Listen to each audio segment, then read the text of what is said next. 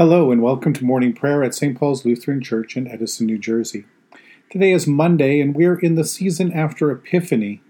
In this season we hear about the start of Jesus' ministry. It takes us from his baptism until his transfiguration, until he turns to make his way to the cross.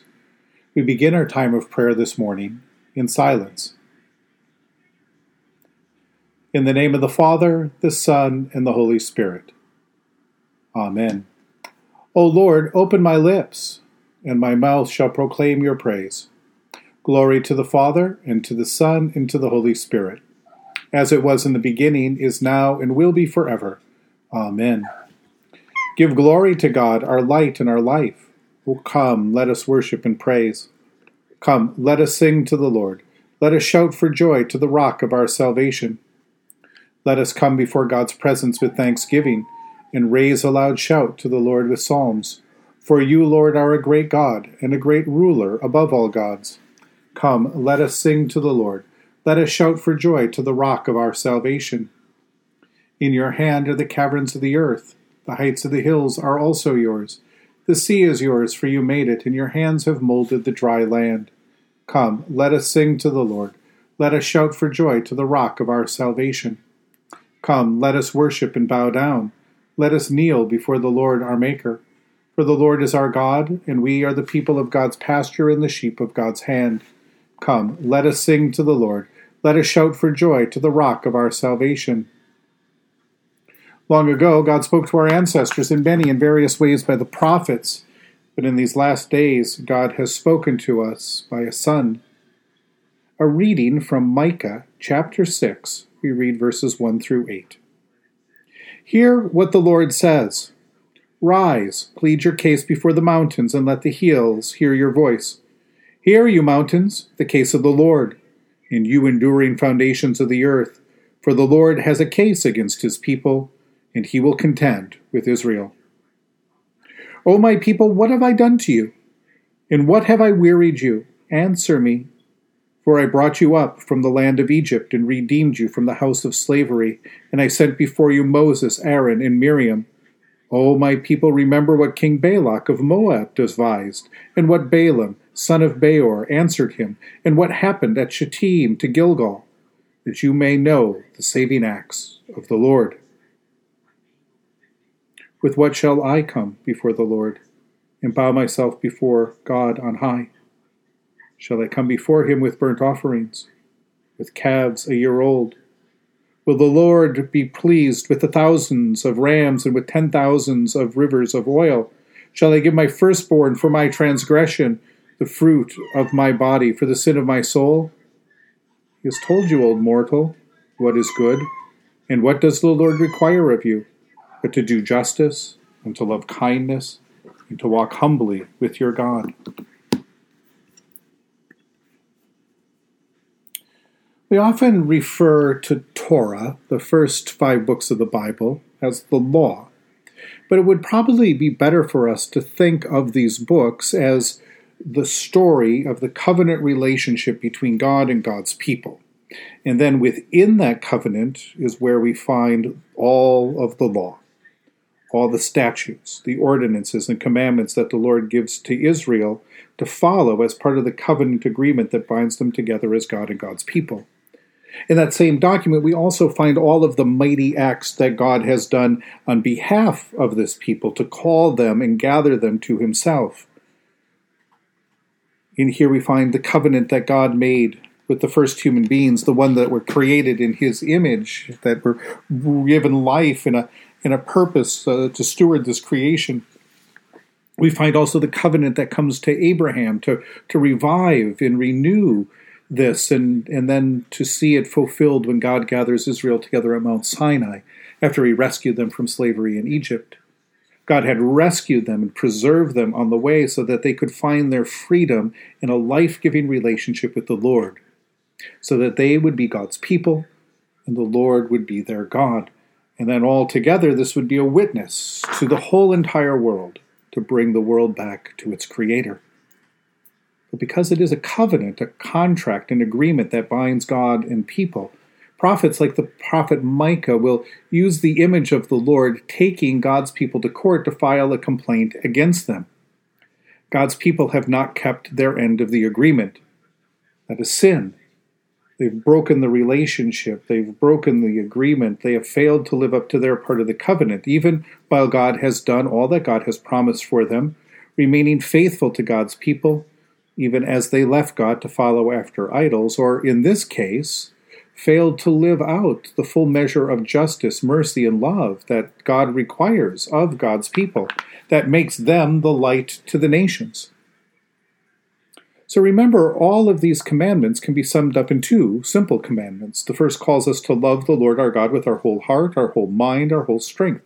The second then sends us out to love our neighbor as we love ourselves.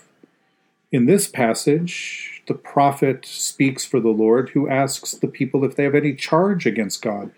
Has God done anything to them? Has the God who rescued them from slavery, kept them safely on the journey, and gave them this land of their inheritance, delivered them from their enemies, preserved them in times of trouble, done anything that has violated the agreements, that has violated the promise? Has God proved unfaithful to them? The answer, of course, is that there is no case against God. So then the prophet wonders how the relationship can be restored.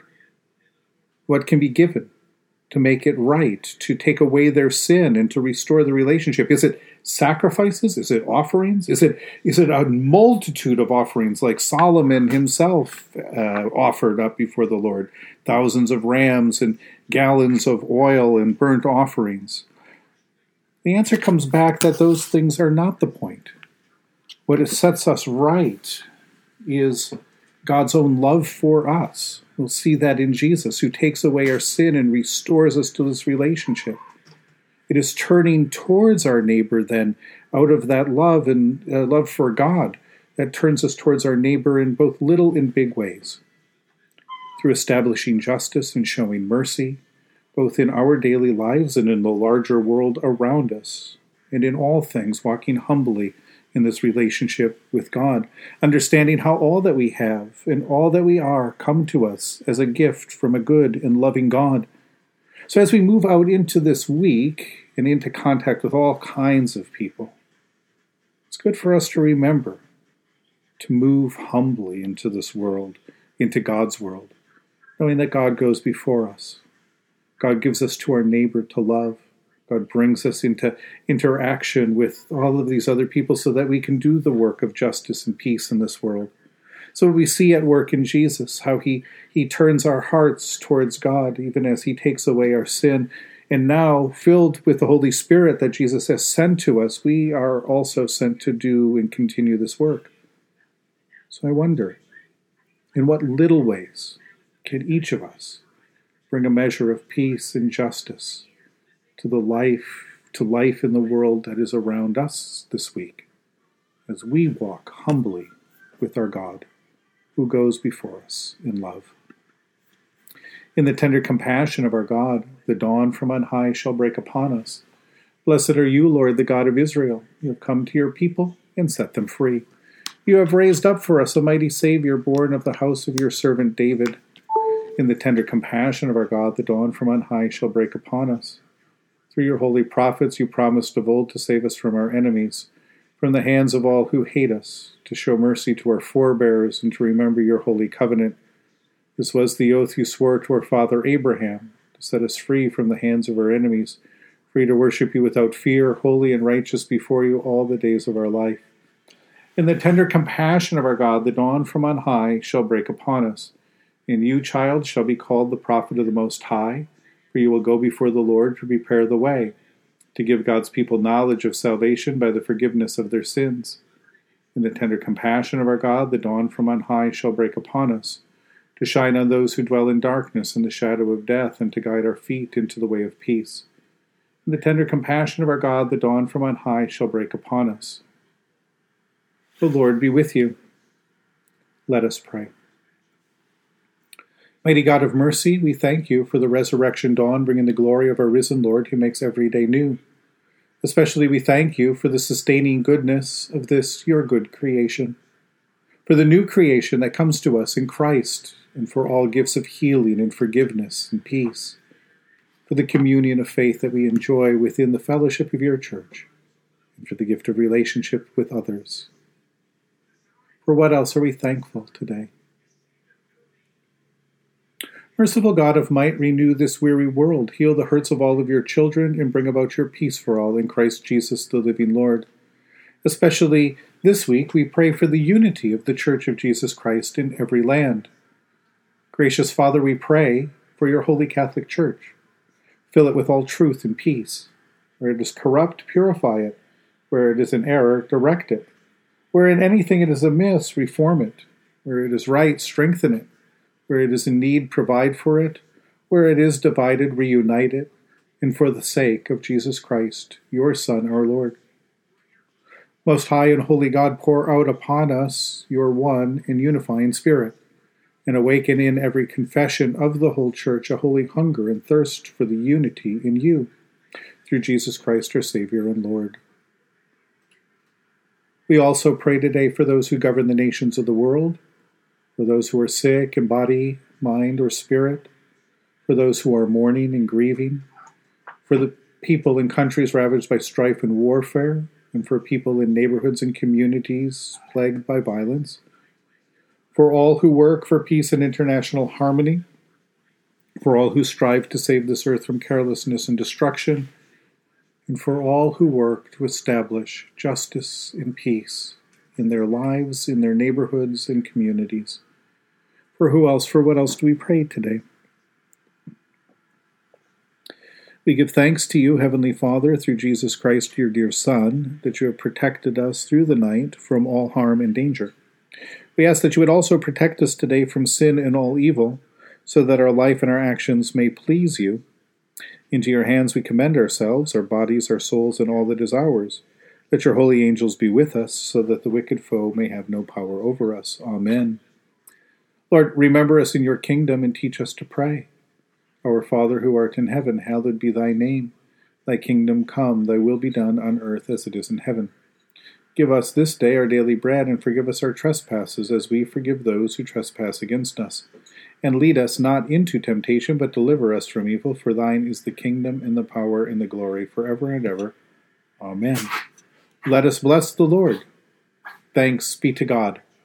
Almighty God, Father, Son, and Holy Spirit, bless you now and forever. Amen. Go forth into the world to serve God with gladness. Be of good courage, hold fast to that which is good, render to no one evil for evil. Strengthen the faint-hearted, support the weak, help the afflicted. Honor all people. Love and serve God, rejoicing in the power of the Holy Spirit. Thanks be to God.